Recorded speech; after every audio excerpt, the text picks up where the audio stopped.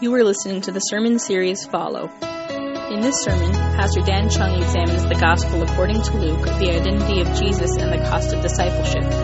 The following is a presentation of Lifelight Church in San Francisco. For more information and other audio content, please visit lifelightchurch.org. Well, let's go ahead and dive into our teaching today. We are in Luke chapter 16, verse 1 to 12. And what we're going to deal with today is a very, very difficult part of the Bible. It's a difficult text. And whenever you come across Bible passage in the Bible, and you look at it, wow, I can't understand, this is hard. And when we say it's a hard, difficult text, more or less it has to do with the lack of contextual, basically criticism, like contextual understanding. We don't know where this belongs and why this is here. Part of that belongs to also is the reason for it is a translation. We can't figure out if this is the right translation or where the translation comes from and all of that. So it's hard to understand the text because we don't know where it fits. What's easy to get is, and some of you guys understand if you've been along with us, and what you do with Exodus and Joshua now is you're going to hermeneutics of text. You're trying to understand deeper into the text where it came from, the culture, history, context, the language, the type of genre of the writing. You try to understand all of that. But sometimes when you know all of that, it's very difficult to understand. So there are some very difficult texts in the Bible, and this is one of them. And what people try to do is they try to force it into something else that it's really not. So one of the things people try to do is make it very evangelical. Like, oh, it's about the good news, it's about the gospel, this is a good thing. Or try to fit it into a topic that they want to address. Like, oh, this seems like we're talking about money, so we're going to fit it into, we're going to talk about finance and how people should treat money. Or sometimes people are just lazy. And most of the times, actually, people are just lazy. They look at the text, this is kind of difficult. Let me see, what can I do with it to try to fit it into what I want to talk about? And that's what people do usually because they're lazy. And today's text is probably one of the most notoriously difficult texts in the gospel.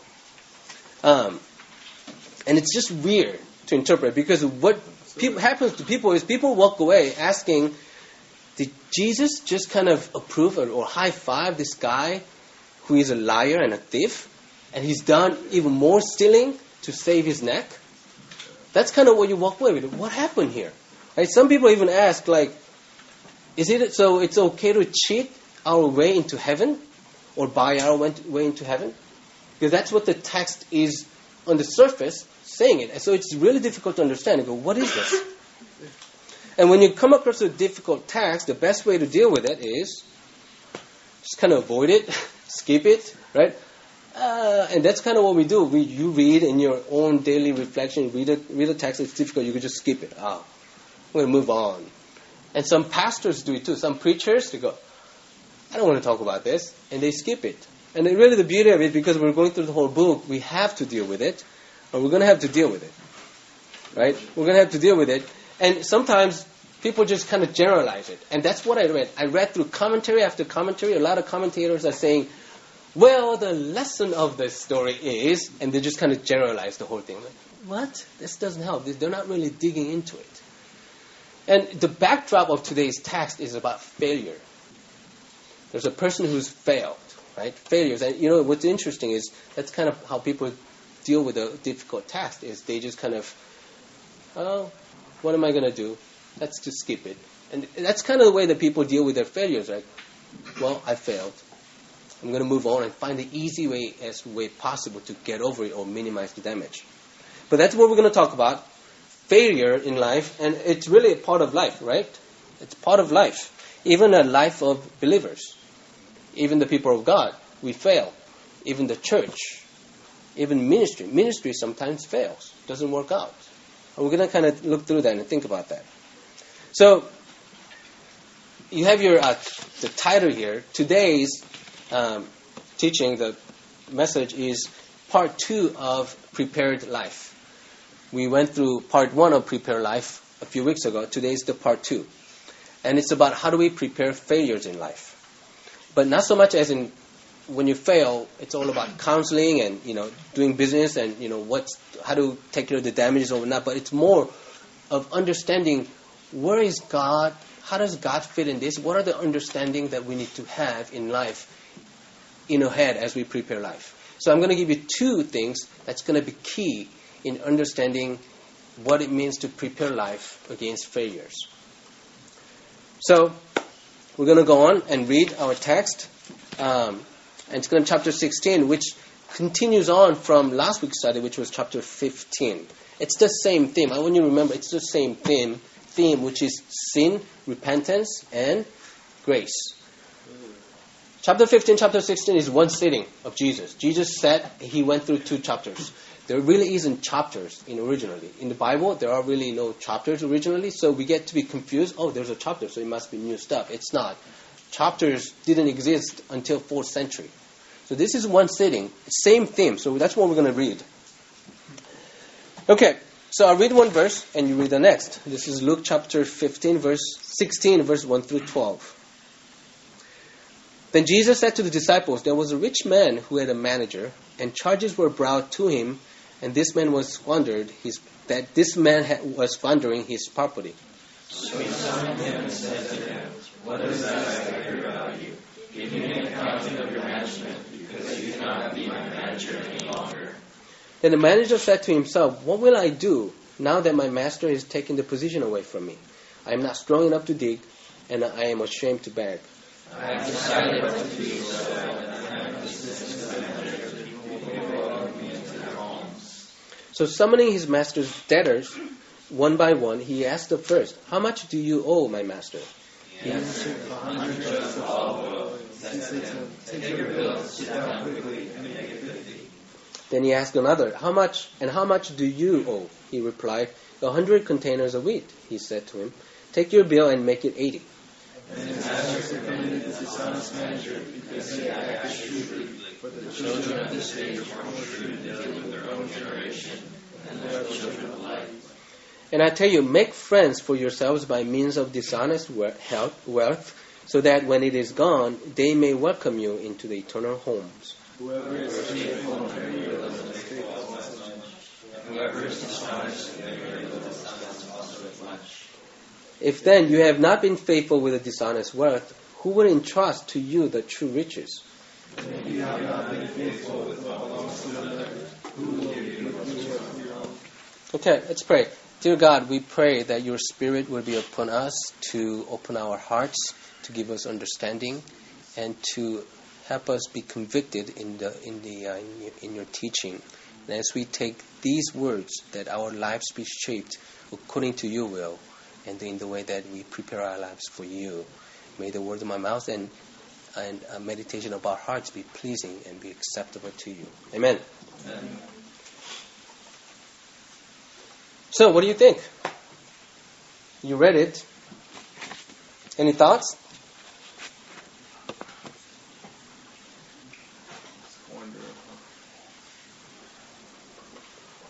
It's been said that many Christians have been offended by this parable, and some find it very disturbing. And like I said, many preachers just plainly avoid it. And the reason is because there's this manager who is so plainly dishonest, but he's being praised by Jesus for being a liar and a thief.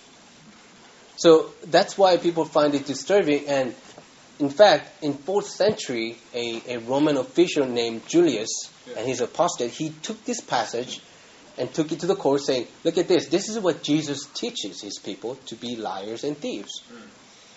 So it has been misunderstood for centuries. And this has been the one that's really been dispersing. And really just the words like shrewd and clever is describing God's people doesn't make sense. It just feels wrong for us because it may indicate, self-centered and self-serving and, ethically really questionable things. So it's been challenging, but whenever we read the text in the Bible, all the approach is the same. We want to understand, in this case, how would Jesus' listeners have heard it and responded to it? How have they heard it and how would they have responded to it? And that's what we want to find out. So let's go ahead and look at the parable. what's going on here? There are characters. Who are the characters? There's a rich man, right? And there's a manager, right? There's a rich man and a manager, and surrounding them is a community. Obviously, they belong to a town. And the rich man that we read here he's a noble person. He's an honorable person. We know that because he's been informed by people in the town about his master squandering away his money, which means people respect him and care for him, which means he's a respected, honored person in town, right? And we know that the rich man is a landowner. We've seen a few of them in the previous text, previous stories we read.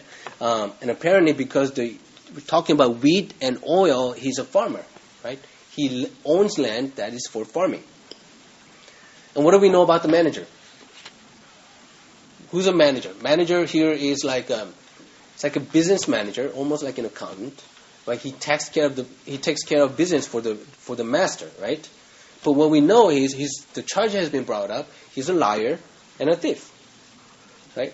So every time when you look at Jesus, when you read Jesus' parable, there's a person who's good and there's a person who's not good.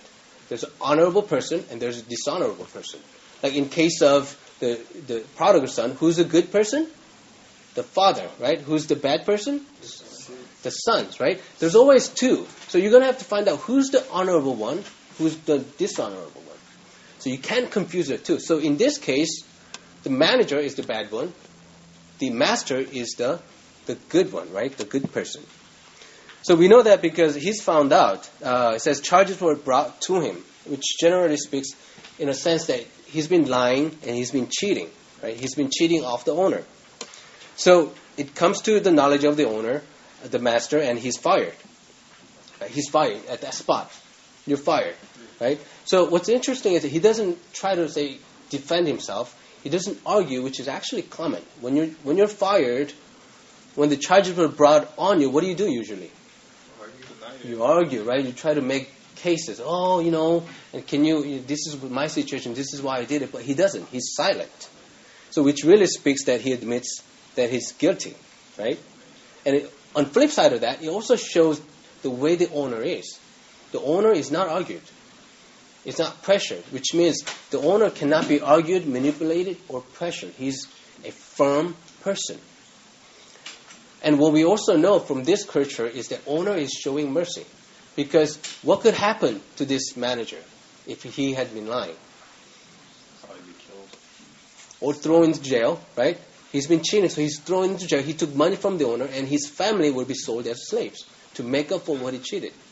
So that's really what need to be happened. But what does the owner do? The master just dismisses him. You can no longer be my manager. So you know that he's showing mercy.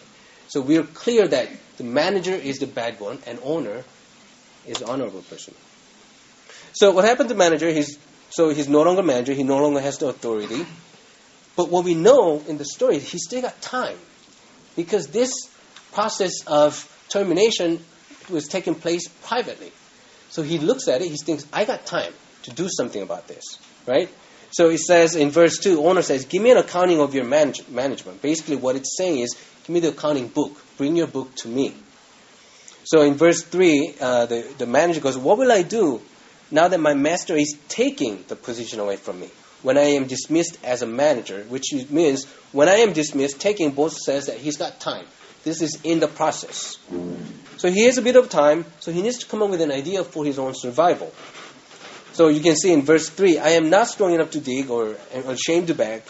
What it means is, I'm not going to do any of this stuff. I want to get my career back on track, despite what's happened here. I want to still become a manager of another master. So he comes up with an idea, right? Comes up with an idea, and his idea basically is to cheat more. Right? And it's so true. Sin begets sin. This person, instead of repenting, he decided to steal some more. And isn't that kind of how the sin, what happens with the sin? You walk into a grocery store, you steal, people witness it, and you lie more, or you shot somebody, and there's a witness, so you shot that other person. I mean, when you look at a crime generates more crime, right? Your sin begets more sin. You've done terrible things, and you got to lie about it, and you have to lie to other people. You have to cover it up, right? Sin begets more sin, right? And you failed in life, so you try to do wrong things, selling drugs and covering up and killing the drug, boss and all of that. It just gets worse and worse and worse, right? So that's what he does. He decided, I'm going to steal some more. And understanding what he's done, we need to understand two things. And there is, I think the way that a lot of commentators and people, you read this and misunderstand is because in the Bible, in Deuteronomy, there's a prohibition against the lending to people. So we can easily think, the owner is at fault here. The master shouldn't be lending people money. But the law says, in prohibiting Israelites from the lending money, is to protect the poor, the exploitation of poor. But in this case, this is business transaction. And in this time, the business transaction yielded high interest rates. It was common for the interest rate to be 50%. So there's a common saying that, let me borrow this and you can add the half, which means commonly the interest rate is 50%. That's how the business was done. Right? So this guy is trying to scam with the debtors. Don't know how it's going on, but he calls the debtors, say, hey, I'll take the interest off of whatever you owe. Here's a 50% off. Here's a 20% off. This is all the interest. I'm taking that off so you can show favoritism to me when I'm fired. Or he's kind of scheming together with the debtors, right? It's embezzlement, right? So I'll take the half of that and I'll take the half of that. Give me some of that. So he's scamming up. And the amount that he does is large. It says 100 jugs of olive oil. And he gets down to 50. And 100 jugs of olive oil is 875 gallons of oil. And that's 146 olive trees. So it's huge. 100 containers of wheat is 100 bushels. So it's whatever you eat from 100 acres. So this isn't just small business deal. This is a big business deal. So the owner was dealing with some big business dealings. So the manager continues the process probably with everybody and keep on squandering even more money from the master. And it's really tricky. He's trickery because by doing it, he's gaining favor from others. And he's showing his cleverness. And guess what happens in the town? A bunch of people are having their debt interest paid. So people are happy. Community, town is in like festive mode. They're partying. Wow, the owner has been so gracious because they don't know that the manager was fired. So what he's doing is, not only is he adding favor of debtors for himself in case when he gets fired, but he's also staking on that this master of his is graceful and merciful. He's going to keep this on. So when you look at the owner, the master has two choices. He can go to the town, gather his debtors, and say, look, there has been a mistake. My manager has been fired. What you agreed on is false. And there really is no authority for him to have done that, so I need to take back what's been done. That's his option one. Option two is to continue on and being gracious, say, that's fine. I keep that, and I will pay for my manager's salvation, so to speak. So you see how the story continues on. The master, the father, and the manager, the son, the younger son. So the parable ends with, when you look at verse 8, the first part of verse 8 is where the parable ends. It says, and his master commanded the dishonest manager because he had acted shrewdly. He's been commended for his prudence and cleverness. And rest of the verse 8 says, for the children of this age is more shrewd in dealing with their own generation than the children of light. Right? The sons of light here is the servants of God, the people of God. And it's good for us to remember that because in Matthew, Jesus says, we must be wise as serpents and gentle as dove. Right? Something that we can take away from. But it does bring us challenging aspects. Because in verse 9, it says, and I tell you, make friends for yourselves by means of dishonest wealth, so that when it is gone, they may welcome you into the eternal home. two questions, right? Is Jesus commanding trickery and dishonesty? Right? Or is Jesus talking about getting into heaven by building favors? So that's questionable. What is going on here? So what is this about? I think I understand. The usual suspects on this case, when people read this, they try to understand. They're saying that the manager is commended not for his dishonesty, but it's been solely about how he dealt with the crisis.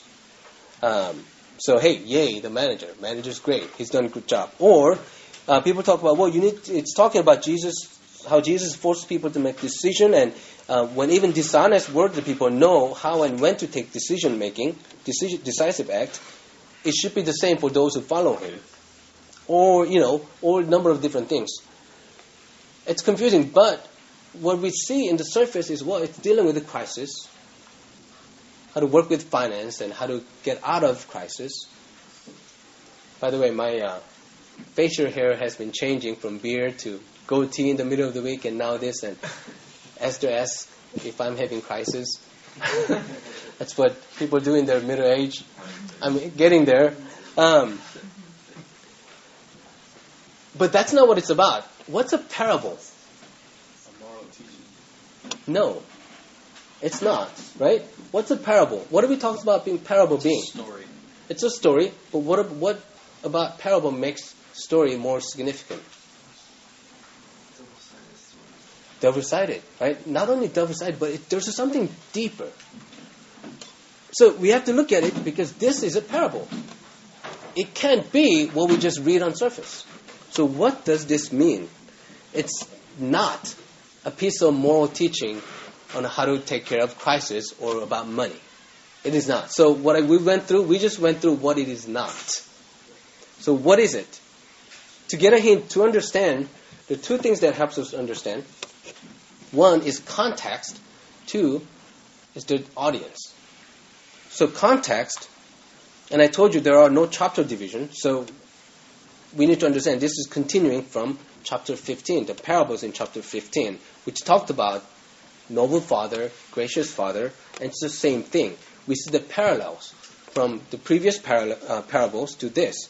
There's a wayward, failed sons and manager, and both squanders. When you read in verse 1, it says, this man was squandering his property. That's the same language used for younger son.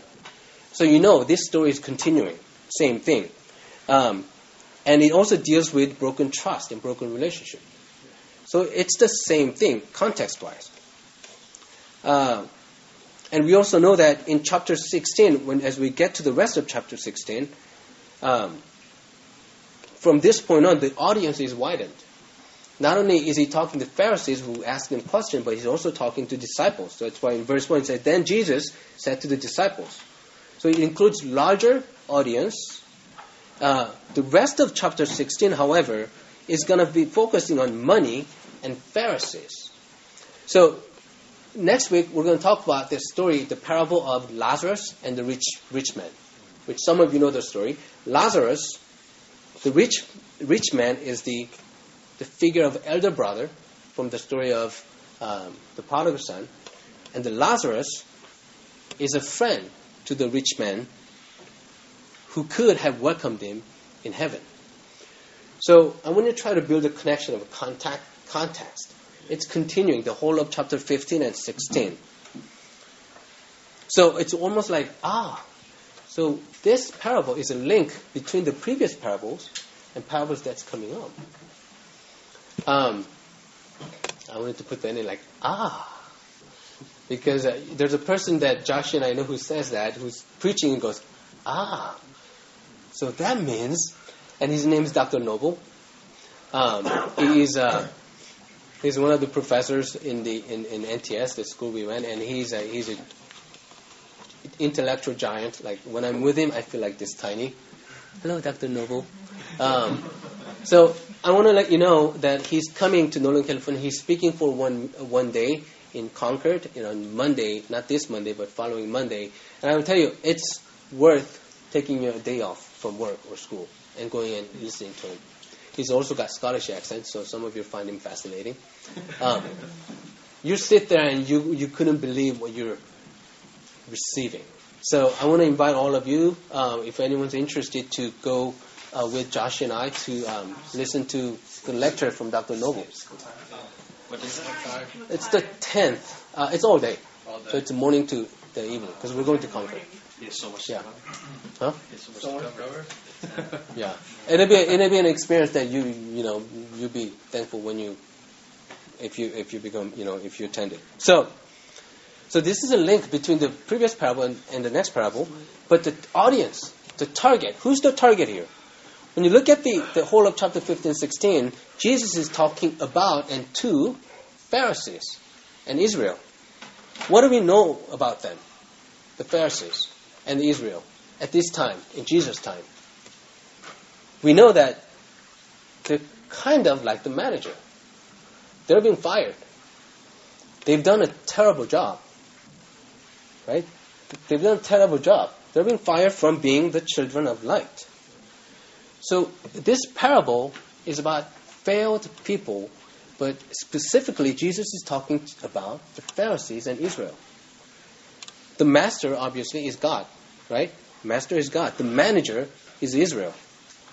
And what it's saying is Israel has failed its task of being the light of the world, being children of light, and taking care of God's possessions. They have failed.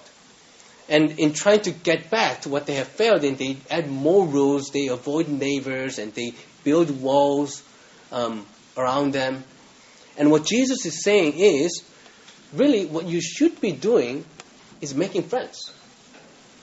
What you should be doing is go out, be clever, make friends, because you are failing, you're going to be fired. In fact, you are already fired. What they should be doing is making friends in other nations. In that, if they do that, they would at least reach out to them with the light, with the gospel. That's what Jesus is saying. And when you look at it, historically, what happens this point on with Israel? In AD 69, Jerusalem gets crushed, and they do a few more revolt against Roman Empire, and in year 136, Jews get exiled out of Israel. And it's not until 1947, some of you know, the UN partition plan for Palestine, that Israelites get to go back to their homeland. So the parable is about the same thing that Jesus has been saying. This is what's going to happen. You're not doing what you should be doing because you're being fired. You're being pushed out of your land. If you want to be in a land that is eternal, not as in heaven, but that would secure you for a long time, you need to make friends. Because you're going to need a place to go. We know in the history they got fired by God. So, how do we relate that story to our situation? It's nothing to do with doing business or personal finance. How do we relate? I think we need to reassess where we are in God's calling in our lives, right? And decide what matters and what we need to do. And what is parallel to this story with Israel is church has gone the same way. When you look at Christian church, we failed. We failed. And really, some people argue that church stopped existing since the Constantine made Christianity official religion. We have failed. And now the Christendom has ended. Church has no way to reach out to people. We don't know how to do it. We don't know what to do. So it actually relates to us in a way. Well, what do we do as a people of God in getting back and doing again what God has entrusted to us? In doing what we need to do, the work that we have to do. And in coming weeks, coming months, we're going to talk a lot about that. And that's asking ourselves, what has God called us to do in a city that we live in our situations, in our neighbors, in our family? What has God called us to do? There is a part that talks about, being shrewd and being clever when things go wrong. I think people's fascination with Breaking Bad is just this. Breaking Bad, the character, Heisenberg, it's just kind of like this manager, right? He's failed. He's at the end of the road. cancer or whatever, and he's not happy with his life, and he's looking at it and go, I need to do something. He's being very cunning and shrewd. But in his trying to survive, save his neck, he's keep begetting sin, right? Getting into worse trouble, doing worse things and worse things and worse things. But we're fascinated by it because he's so smart. Oh, let's see how he gets out of that. See how he's making all this money. But at the same time, he's being really bad. And he's getting worse and worse and worse. But there is a lesson to be learned. God calls us to be clever. But really, the bigger lesson, more important part of today's text is, what do we need to do? What can we learn that would keep us from getting fired? What is the teaching? And this teaching is in verse 10 to 12. And that's the key of what it means to live prepared life. So I'm going to tell you two things. What it teaches us today. Living prepared life. First, you look at verse 10. It says, whoever is faithful in a very little is faithful also in much. And whoever is dishonest in very little is dishonest also in much. Living a prepared life is about being faithful in very little things. That's what it comes down to. And you compare it. Planned life, if you have a plan, you have planned for you to be where you want to be, millionaire, successful, big stuff.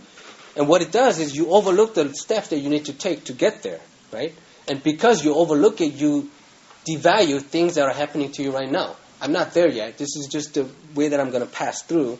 These are temporary things, little things, right? So you devalue these things, and when you get stuck, you get discouraged. And you're grudging, right? Oh, I can't believe I'm stuck at this one. So you hate yourself being stuck at it. So this is what happens. You're dishonest. You're unfaithful to little things because you consider it less value. And you heard it. People say, well, if you can't even do this, why am I going to let you do that? So you're stuck in life because you're living planned life. And you're going to get fired. Right? And this is really true in our lives. If you're living planned life, whether you're in school, work, church, ministry, relationships, you're living planned life and you're thinking this, like, oh, I can't believe I'm going to City College. I hate this. I don't want to do this. Or, I can't believe I'm stuck at this job, flipping burgers, making sandwiches. This is terrible. Or you get a place where you're thinking, well, this job is just temporary. I'm going to move on. I'm going to have a better job. I'm going to do more significant things. Right? So you're unfaithful. You don't value these things. Right? You don't value it. Or the school, all that you can take in. Or your relationships. You take relationships lightly. Oh, this doesn't matter. Or you're in a place, you're in a school or work. You look around, there are people around you, but you think, oh, I'm just going to pass through these people. They're going to be stuck at this job, but I'm going to move on. These people are not important to me. They're just someone who's in the way, along the way, as I'm moving onward. You take everything without value. And you're not faithful in little things. The opposite is prepared life. In prepared life, you're faithful to little things, little jobs, insignificant work. And what that allows you to do is value it, enjoy it, right? You light up, you're excited about it, and people honor you, say, you're doing so good. You love what you're doing, right? And in that, you take everything that God wants to give in that little situation. The tendency for us is to be unfaithful to little things. But when you look at it, life is full of little things. Most of us, or all of us, don't sign, a bill that's going to change the country, or come up with an idea that's going to save people's lives, or most of us don't make decisions that thousands of people's jobs will depend on. We don't do that, right? Most of us just get up in the morning, do little things. On the voting days, we do a check mark in voting. We don't have great ideas to go or save people. We just do mundane, ordinary things day by day. And the temptation is to take it lightly and say, oh, these don't matter. But the key to prepared life is to be faithful to little things. If you can't be faithful in little things, who would give you more important things. Even in ministry. Well, I want to be on staff with Young Life. Well, can you help with this? No, I'm too busy. But when I'm on staff, I'll do all these things. People go through that. Some pastors go through, I'm a youth pastor, but this is just so that I can move on and be a senior pastor or a bigger church. That's how we go through in planned life. But Prepare Life, we're faithful in little things. So it's not a question of whether you can do the job or do these little things, but the question is, are you being faithful in the place that God has you, in the little job that God has you? So Prepare Life is consistently living a faithful life, where you value all things, all work, all sacrifices, and all rewards. Number 2, verse 11 says, if then you have not been faithful with the dishonest wealth, who will entrust to you the true riches? Second key to Prepare Life is recognizing that Prepare Life is entrusted life. That it's a life of stewardship. We don't own anything. What's been entrusted to us is for time being. It's temporary. There's a saying in this Palestinian culture, in Israel culture, they would say this way: use your stuff that you own like you would take care of other people's stuff. You see how that's upside down from what we say? We say, treat it like it's yours. But it used to be different. It used to be, treat it like it's somebody else's, because you would care for somebody else's more. We have upside down value where mine is important and mine, whatever is not mine, isn't important. But entrusted life means everything that we have, we don't own it. It's been entrusted to us. And that's pretty much everything when you look at it. Earth, breath, our life, things that we own, things that we don't own, it's all gift of God. We don't own it. And and Christians should be the one that really recognize it and be good stewards of it when it has to do, things like environment, recycling, caring for the ocean, all of that. Because we want to be good steward of what God has given us. Prepare Life is entrusted life, and entrusted means that we are the subject first of faithfulness. Can you believe that? Entrusted life means God has first been faithful to us by entrusting with that to us. And that's the mystery of all, is why would God give me this life? Why would God use me or want me to the work of His kingdom? It makes no sense. But recognizing that we are living entrusted life means that God has first been faithful to us. And that means we need to take responsibility. If you have been entrusted with much, then the much is required from you. And that goes on with your knowledge, your faith. Some of you shared that, I want to grow in faith. I want to be mature. You understand that when you are talking about maturity in faith, that comes with more responsibility that you have to other people, that you have in the kingdom of God. If you haven't been entrusted with much, then much is required from you. So let me close with this. Verse 12 says, and if you have not been faithful with what belongs to another, who will give you what is yours own? And that's the good news. Who will give you? Who's the giver of all things? When you read through these 3 verses, and when you look at the story of the prodigal son and the unjust, the manager, this story, we realize that there's the Father, there's the Master, who is the giver of all things, who wants to give us all things, who makes a promise that you will have all things. I want to give all things to you. And there's a reward. There's a heavenly treasure. And there's life. And He gives us life. And life to the fullest.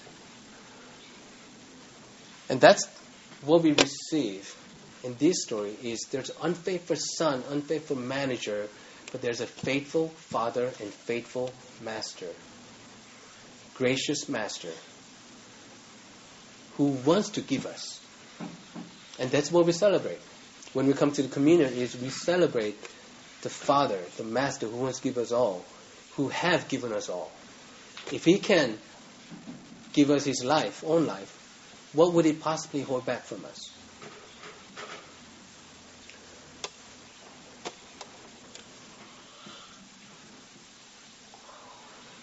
So it's my prayer that all of us live prepared life, which is entrusted life, which is life that is we are faithful to little things. From little church, that we grow on to be a bigger church because we are faithful to what we have now, to one another now. And I really want to see our community grow. But that means as you grow, you will take on more responsibility. Because that's what it means to grow and mature. You saw the number of people who stand up. There's like 10 of us who are anyway officially member or fellowship members. And, I really want to see 30 people who are members and fellowship members here. And then we might move out, right? And then we might move out to a larger place. This place will be packed. And I think I'm looking forward to that. I think we may have about 20 now. So time will come soon that we'll have 30 and we'll have to move out to different places. And I really want you to kind of scope out the place that we could meet. And the idea is that we want to meet in a place that's reached out to what God has placed in our life, which is the city. More central. Not necessarily mission, but the place that's more central that we can draw people in. And it may not be, and it should not be a church. It's hard to meet at church, and I'm thinking, when you go places, think about us. Think about where could Lifelight meet? Where could we meet? Bars, or Galleria, or different places, cafe. I always thought bars and nightclub would be perfect place for church to meet because they're closed during the day. We can meet. They have all the sound system, all the serving areas, and everything set up. It's built for church, right? And it's closed. They're not using. Easy for band practice. Easy for band practice, right? And easy to tell people, hey, we're meeting at this bar or this nightclub, right? But it starts with us maturing, growing, and taking on the responsibility, and that starts with each one of you being faithful to little things, starting moving chairs, folding this, going to classes, and saying hi to your friends. Being good to your fellow, workers, your family, your parents, your siblings. It starts with little things. And that's all we have, little things. Being satisfied with it, being faithful to it, and enjoying it. Let me pray. Jesus, I pray that your Spirit will help us to examine and investigate our hearts, that we may repent to you, that we have been unhappy, we have been unfaithful to little things, to the people that are in our lives, and because we were concerned with bigger things. And I pray that we'll all strive to live faithful life in wherever you would have us, and we recognize that you have entrusted us with much. And in doing that, God, I pray that you give us courage, and you give us hope, and you give us joy. In Jesus' name, amen. This concludes our presentation. For more information and other audio content, please visit lifelightchurch.org.